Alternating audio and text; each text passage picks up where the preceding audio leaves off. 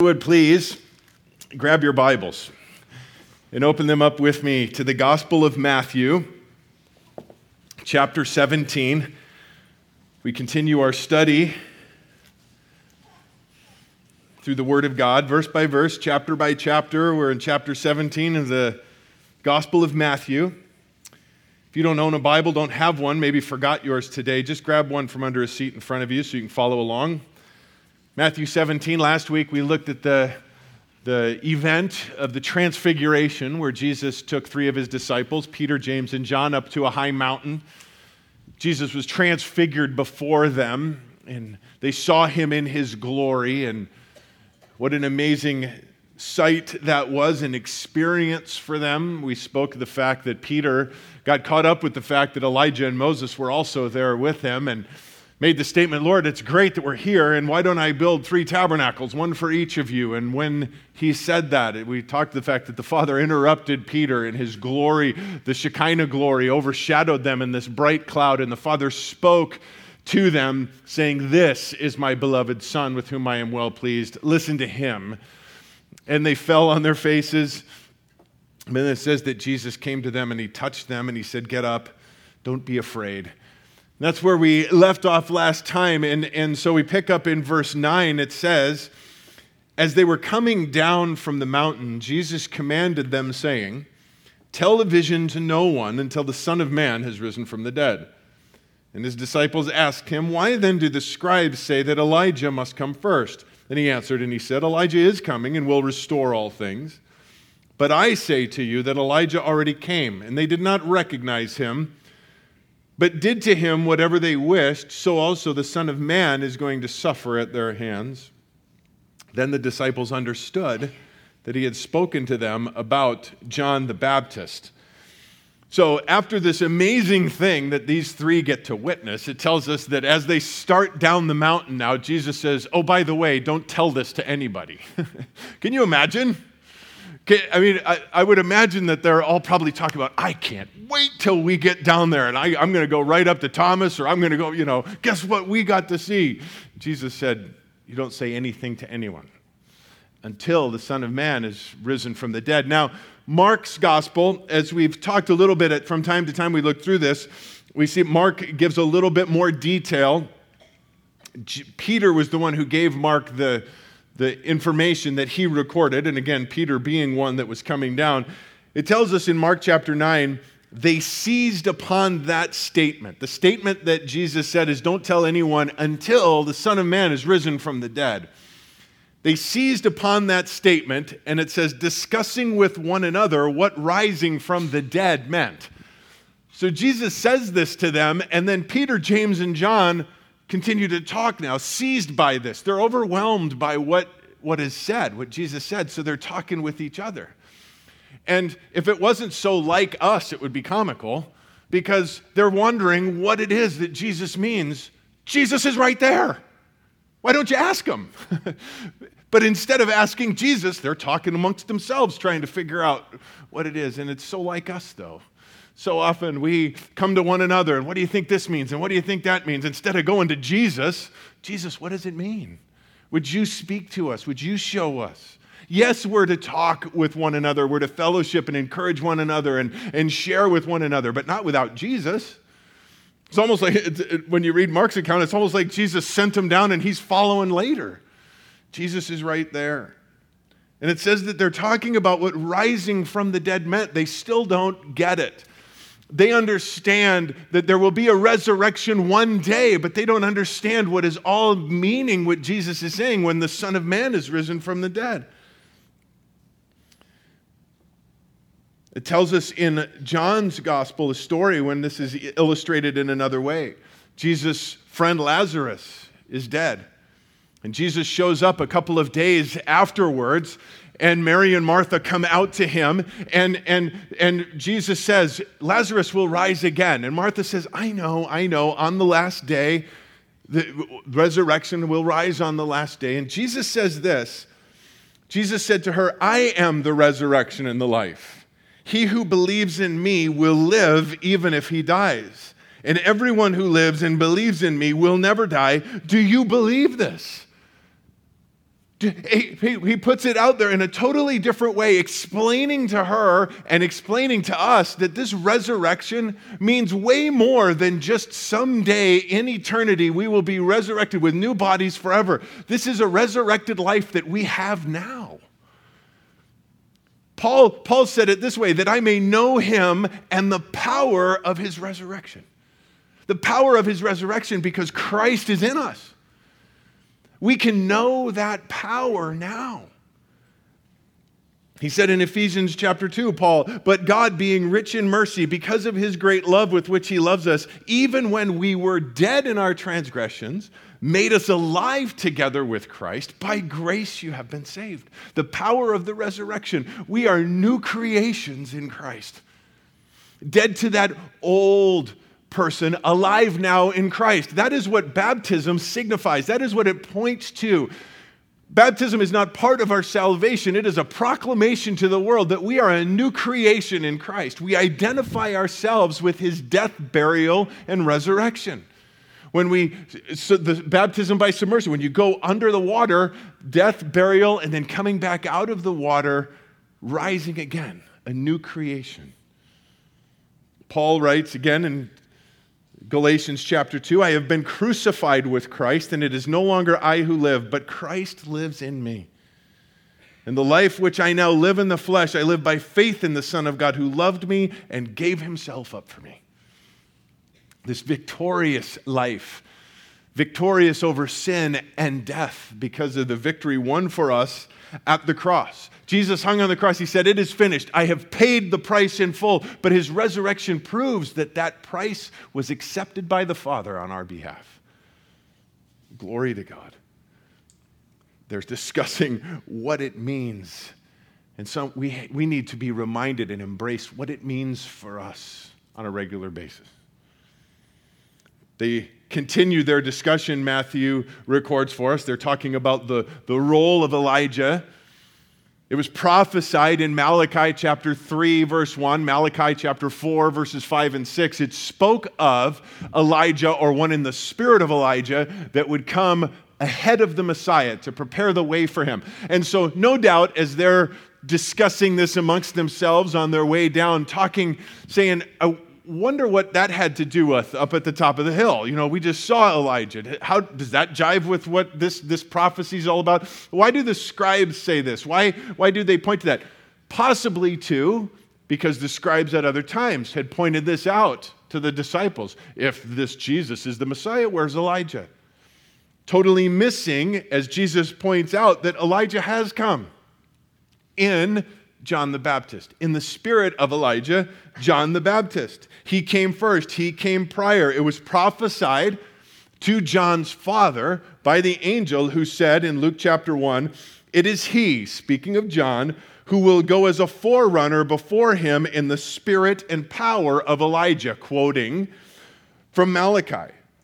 It was prophesied by the angel. It was confirmed by Jesus. Back in Matthew chapter 11, if you'll remember, when we were studying through Matthew 11, when John the Baptist was executed, when he was beheaded in prison, and word came to Jesus. Jesus, speaking about John, said, this is the one about whom it is written, behold, I send my messenger ahead of you who will prepare your way before you.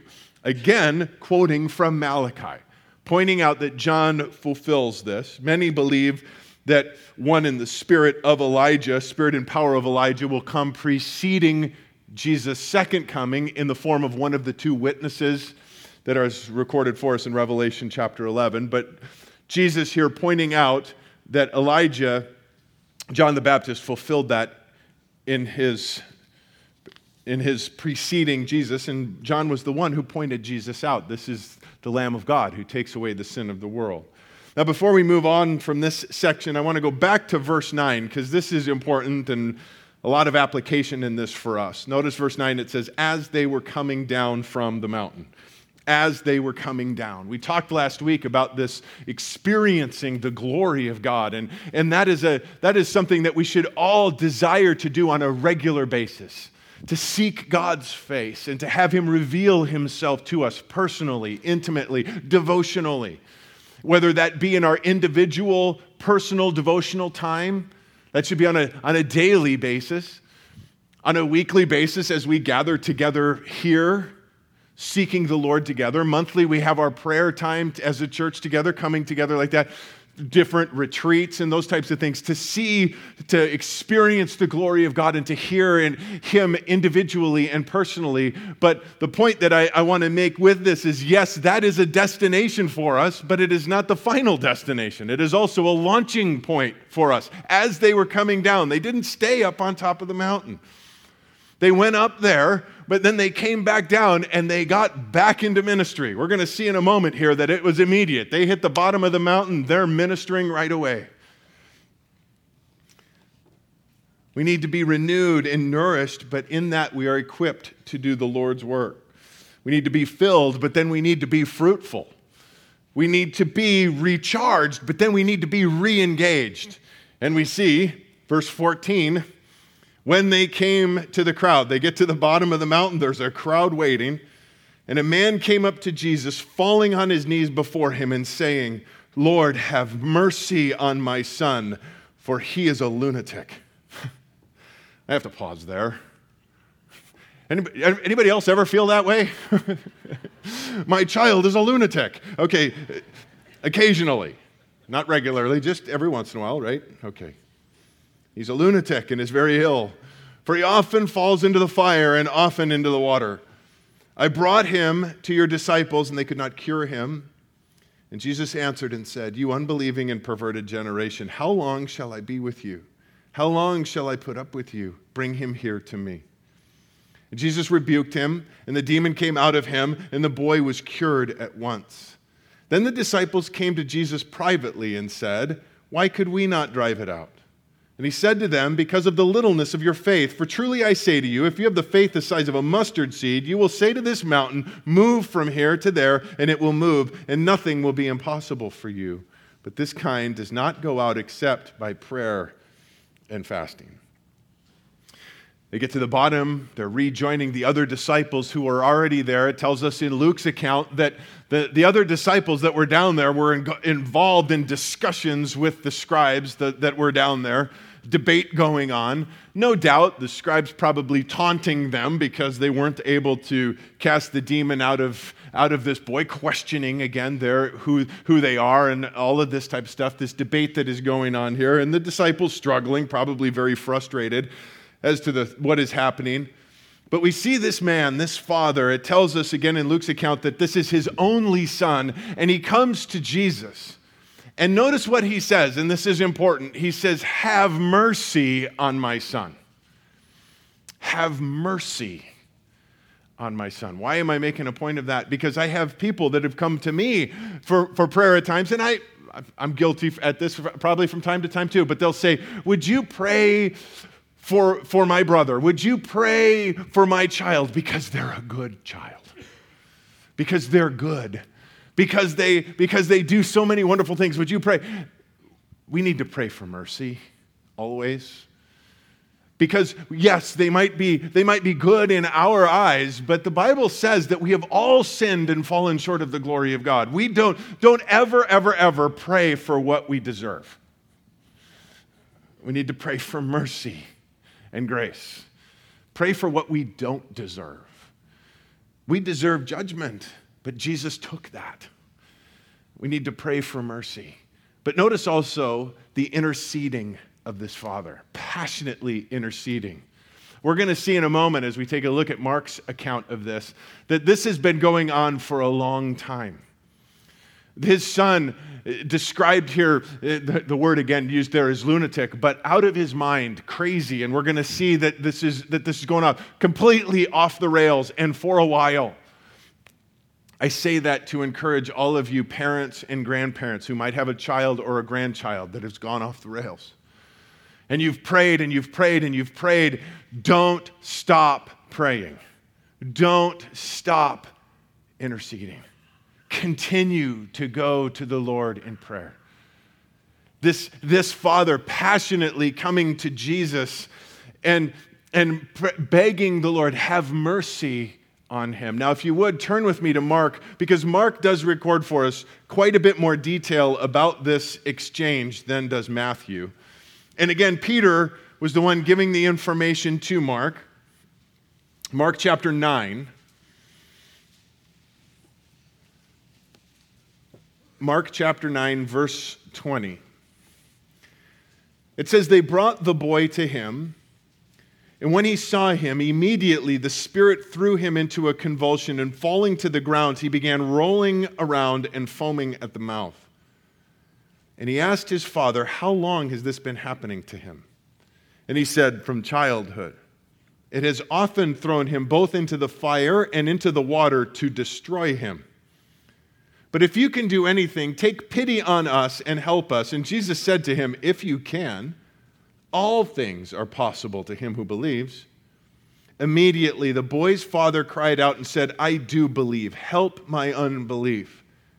When Jesus saw that a crowd was rapidly gathering, he rebuked the unclean spirit, saying to it, you deaf and mute spirit, I command you to come out of him and do not enter him again. After crying out and throwing him into terrible convulsions, it came out, and the boy became so much like a corpse that most of them said, he is dead. But Jesus took him by the hand and raised him, and he got up.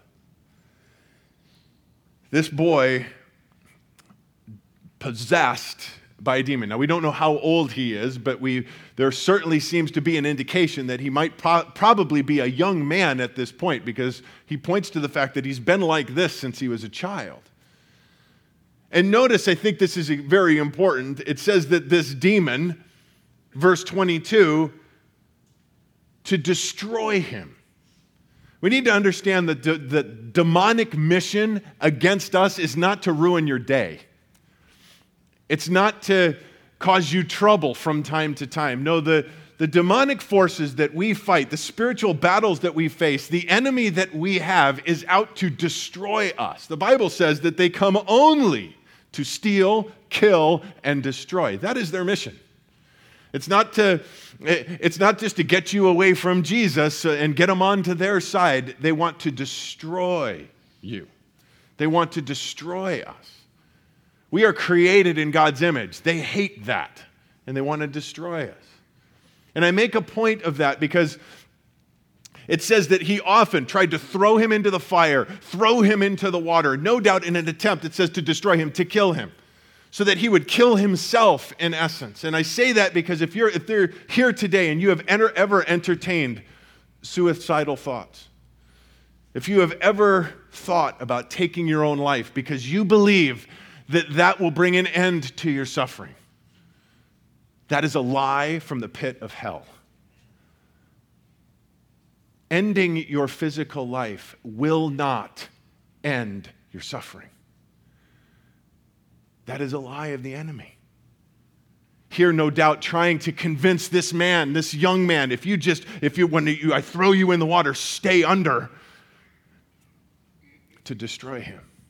You see, understand that we will live on eternally in one of two places, in heaven or in hell. Killing this body does not end you. It ends your use of this suit. That's it. The problem that we all face is a spiritual one, not a physical one. Yes, we need to die spiritually. Yes, we need to die to ourselves. Jesus said that you lose your life for his sake, you will find it. Yes. But it is a lie from hell that says to kill this body.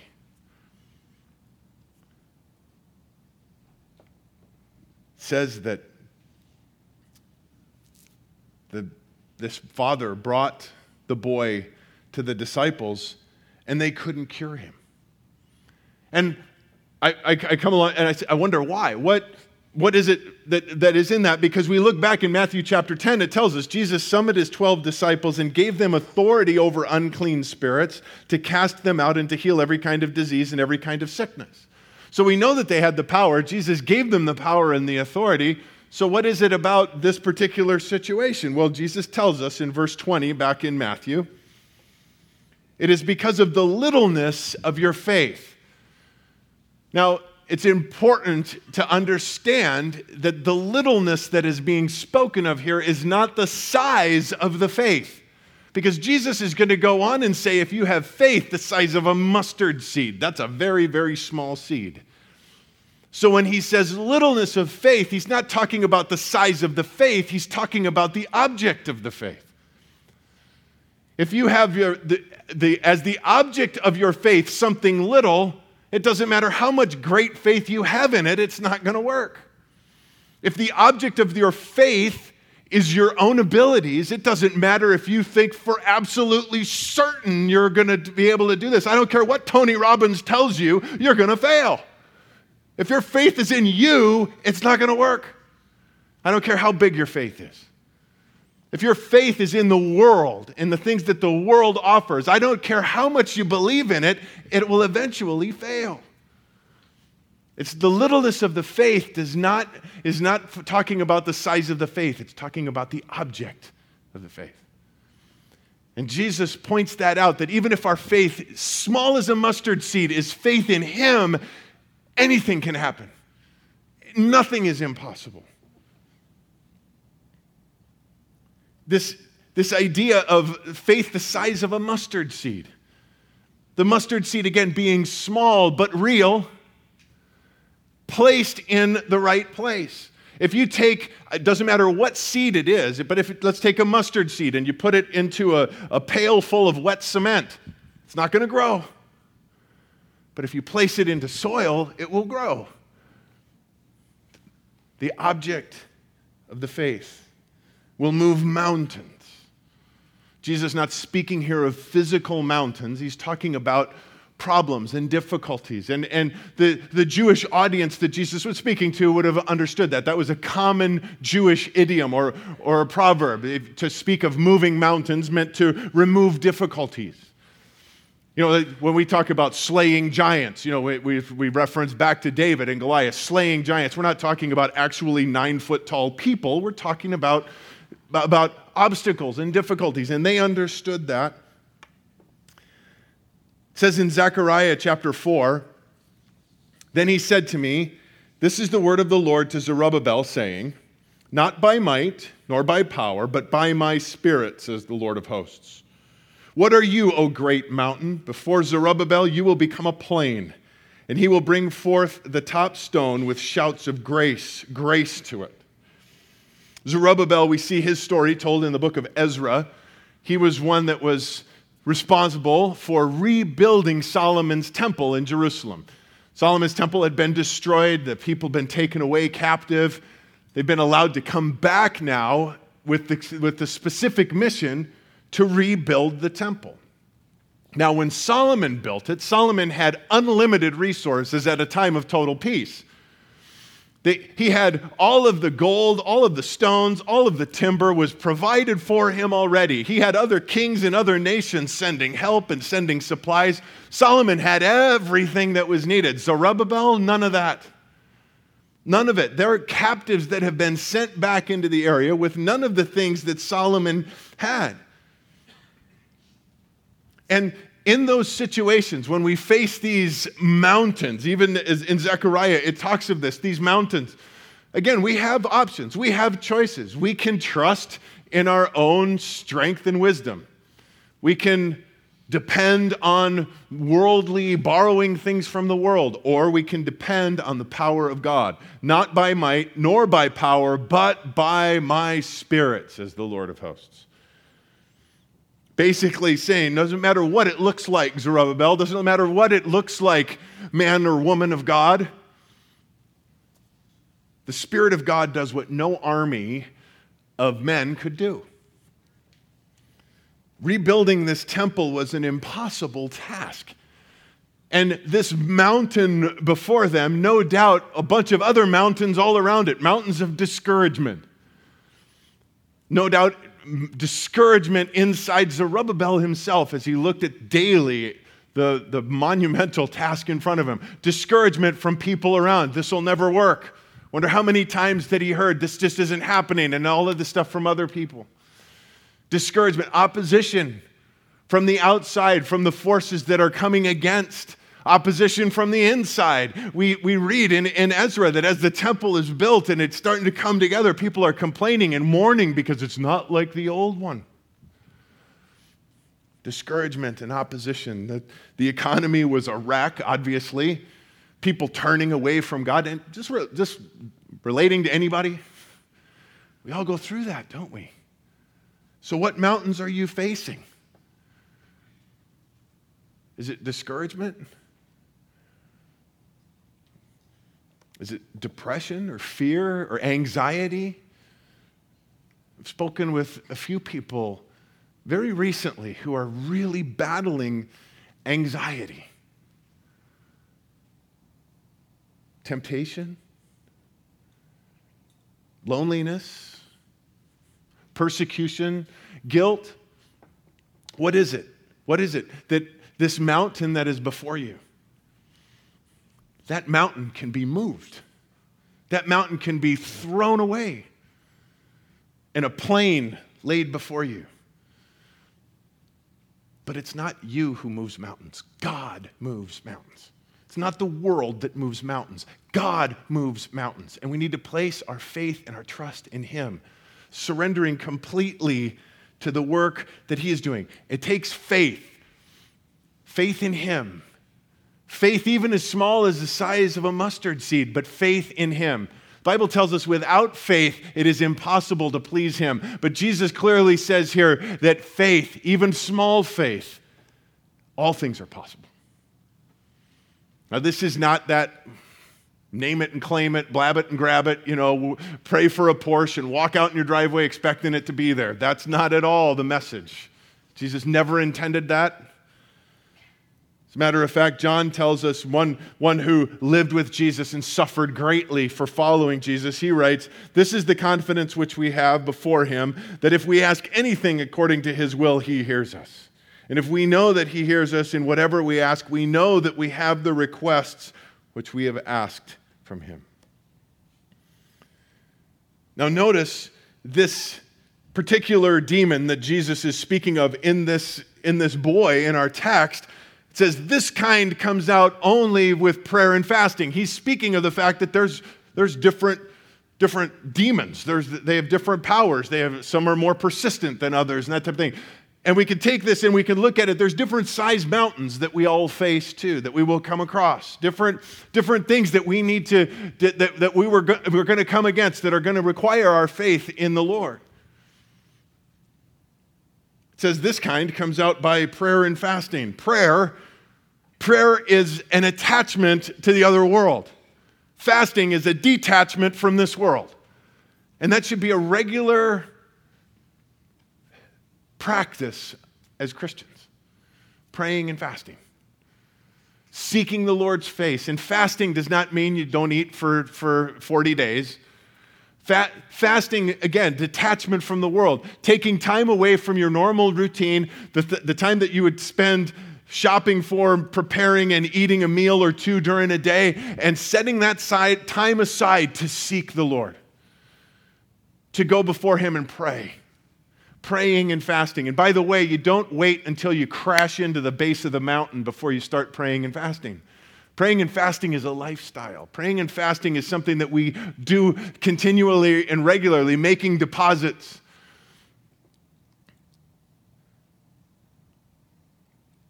Notice also, too, backing up a few verses, verse 17, Jesus addresses when the question first comes, and He says, "You unbelieving and perverted generation." He's speaking of the people as a whole, generation. He didn't single out the disciples here. He didn't single out the father of the child. He said the generation. And that word perverted means corrupted or disordered. It's distorted. It's not following what it should. It's come off the rails. We know the Word of God, how it tells us that we are to live individually and as a society. The Bible is clear. It lays it out for us. But He's saying that the generation at that time was perverted. It was corrupted. It wasn't following that. Anybody think we're still in that problem today? That we're living in a generation that is perverted. But bottom line, the first part says unbelieving. That's the underlying problem in all of it. Unbelieving. Not embracing. And we can easily say, yeah, that generation, unbelieving, those who don't believe anything that the Word of God says. But we need to take a moment and look at this individually, introspection. Unbelieving. You know, the Bible says, again, 1 John chapter 5, a few verses before the verses we just looked at, it says in verse 10, the one who does not believe God has made him a liar. Let me read that again. The one who does not believe God has made him a liar. A.W. Tozer said this regarding that verse, our hearts shrink from the full implications of such a statement. But what this would seem to teach is that unbelief attributes to God the character of Satan. Jesus said of Satan, he is a liar and the father of it. Unbelief says virtually the same thing of God. It's hard to argue. So when we don't believe, when we don't have faith, we're calling God a liar. That should never be in us. We are to be markedly different than the world around us. We are to stand in stark contrast with the generation that we live in. We should never be grumbling and disputing with one another because the world sees that. Again, I've shared with you over the past few weeks that how that must grieve the Holy Spirit when the body of Christ is divided over such silly things. And the world sees it. The world notices the grumbling and disputing, but the world also notices the grumbling and disputing that we do with God, even as Christians. Oh, Lord, I don't like this particular situation. I want this to change, and fighting and arguing with God about the situation and the circumstances that we're in. Paul tells us in Philippians chapter 2, do all things without grumbling or disputing. So how many things are we talking about here? All things. Without grumbling and disputing, so that you will prove yourselves to be blameless and innocent, children of God, above reproach in the midst of a crooked and perverse generation, among whom you appear as lights in the world. That's how we separate ourselves. Jesus said, the world will know that you're mine by the love you show one another. But here Paul tells us also the way the world's going to know that we're different, that we follow the Lord, is without grumbling and disputing. That we walk by faith, that we believe that God is in control and that He's got the plan, and we just simply follow along in that plan without grumbling, without disputing. He is the one who is King of Kings and Lord of Lords. Does our life reflect that we truly believe that? And He demonstrates it. Verse 18, Jesus rebukes the demon. Remember in Mark chapter 9, it says that I command you to come out. And what was the response of the demon? Came out. He couldn't fight. He couldn't do anything else. Jesus is all powerful. We have an enemy that is powerful, but Jesus is all powerful. Greater is He that is in us than he that is in the world. Absolute power over the natural and the supernatural. It tells us, verse 22 then, while they were gathering together in Galilee, Jesus said to them, the Son of Man is going to be delivered into the hands of men, and they will kill Him. He will be raised on the third day, and they were deeply grieved. Again, not understanding the full implication of what Jesus said. He said, this must happen. We talked about that a couple of weeks ago. This has to take place. This is why He came. Not understanding it yet. Verse 24, when they came to Capernaum, those who collected the 2 drachma tax came to Peter and said, does your teacher not pay the 2 drachma tax? And he said, yes. And when he came into the house, Jesus spoke to him first, saying, what do you think, Simon? From whom do the kings of the earth collect customs or poll tax? From their sons or from strangers? When Peter said, from strangers, Jesus said to him, then the sons are exempt.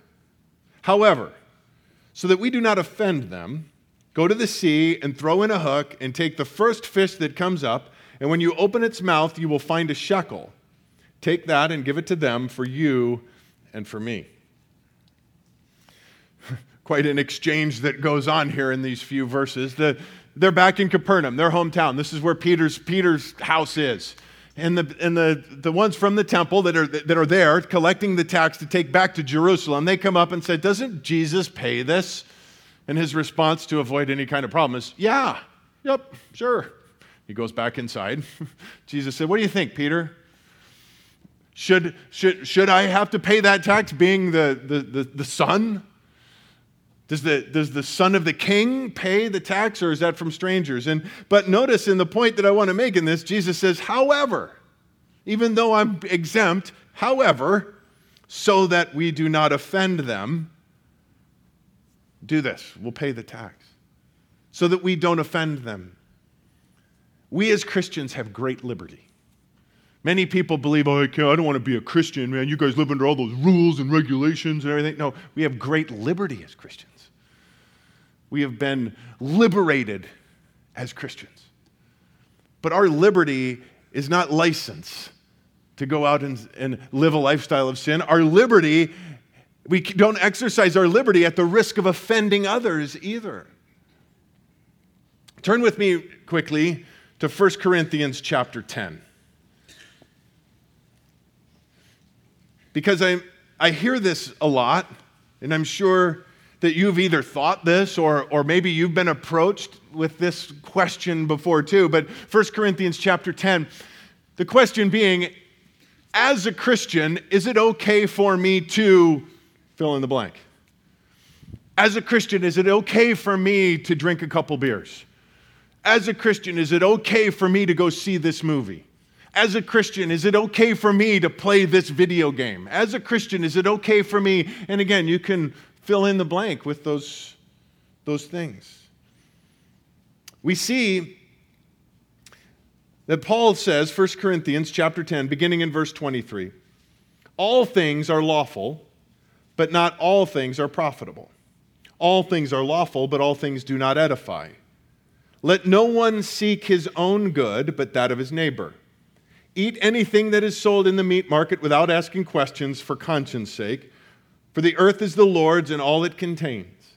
If one of the unbelievers invites you and you want to go, eat anything that is set before you without asking questions for conscience sake. But if anyone says to you, 'This is meat sacrificed to idols,' do not eat it, for the sake of the one who has informed you and for conscience sake. I mean, not for your own conscience, but for the man's. For why is my freedom judged by another's conscience?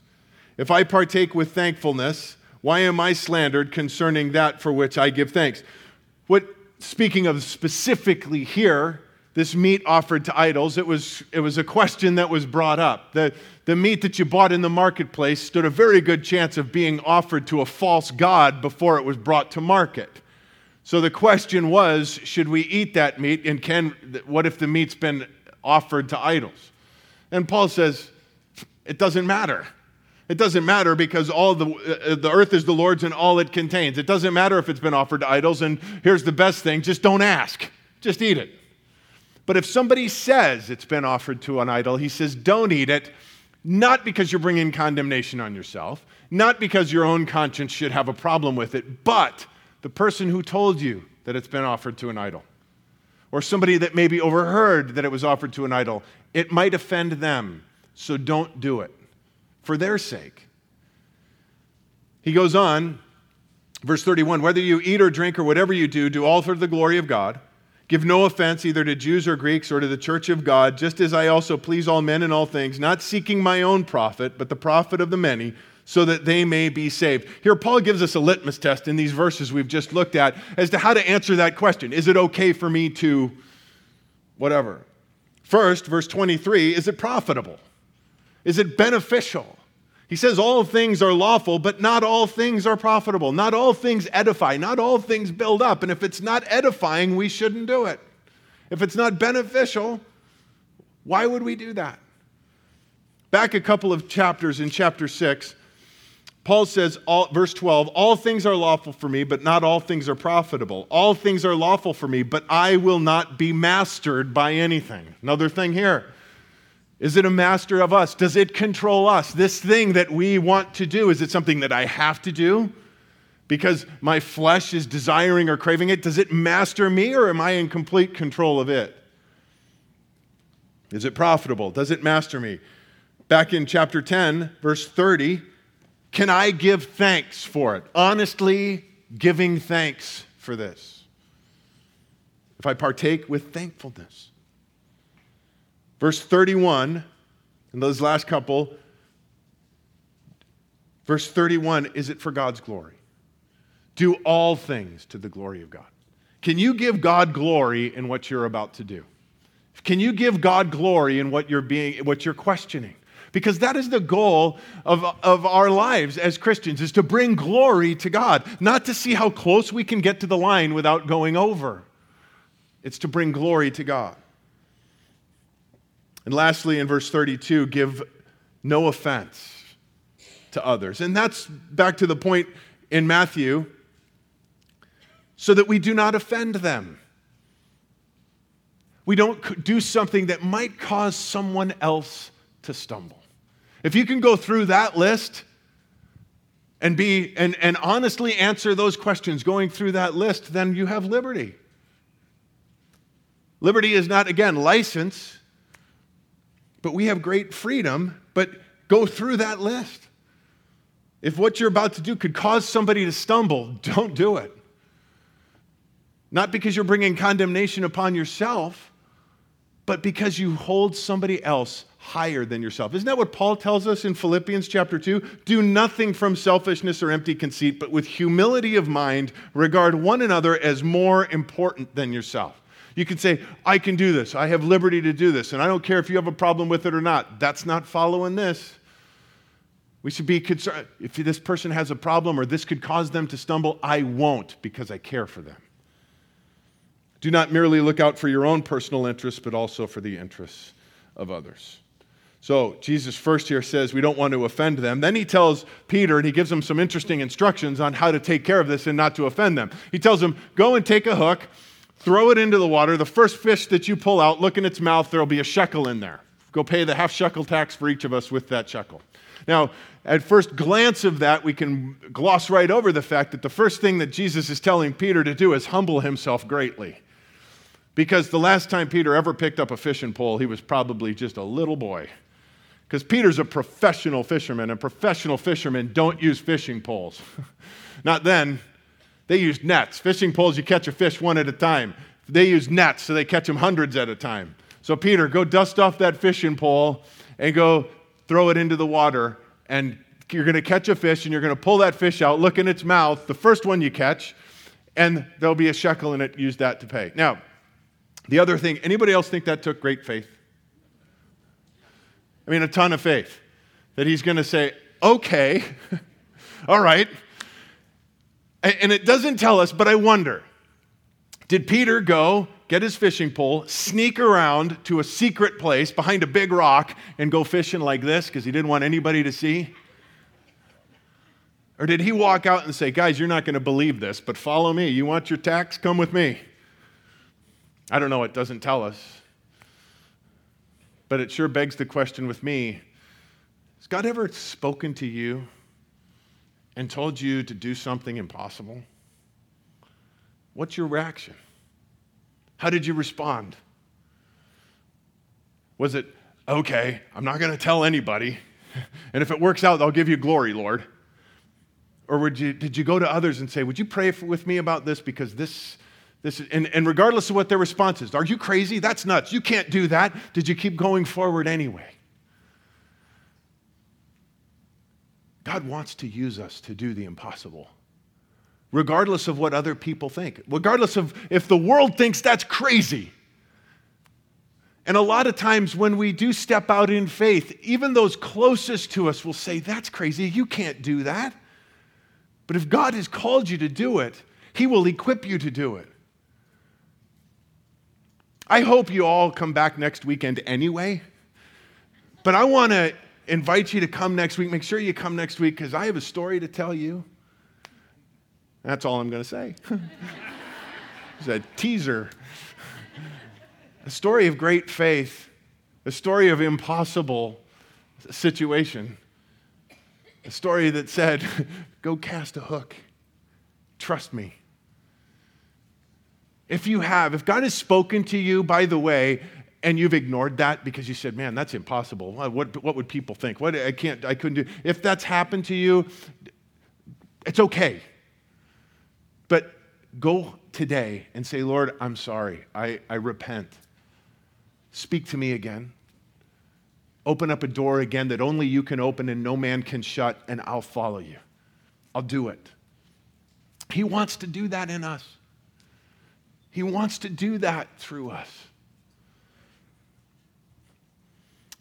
Lastly, just last point and we're done. Take that and give it to them for you and for me. We've been talking about mountains, monumental problems that Jesus said, you just simply give it to me, trust in me, have faith in me, and then watch me move that mountain. This isn't a mountain. This is a half shekel tax. It's like finding a penny on the ground, a half a shekel. And Jesus said, I'll take care of that too. Come to me with all of these problems, everything that you face. So often we come to the Lord when we get the cancer phone call or the divorce or all of the major problems. We go to the Lord with those. And yes, okay, mustard seed faith. All right, God moved this mountain. But then when the little things come along, I don't want to bother Jesus with that. We think that he wouldn't stoop down to that level. Guys, we have no idea, and we never will, the step that Jesus took down from his seat of glory to become one of us. That step alone we'll never understand, but is way bigger than any other step that he takes to come down to our level to meet us where we are, no matter what problem we're facing. He wants to be involved in all of that. He wants to. The personalness of that. Not only am I going to take care of my half shekel with this miracle, Peter, but yours too. Let's pray. Lord, thank you.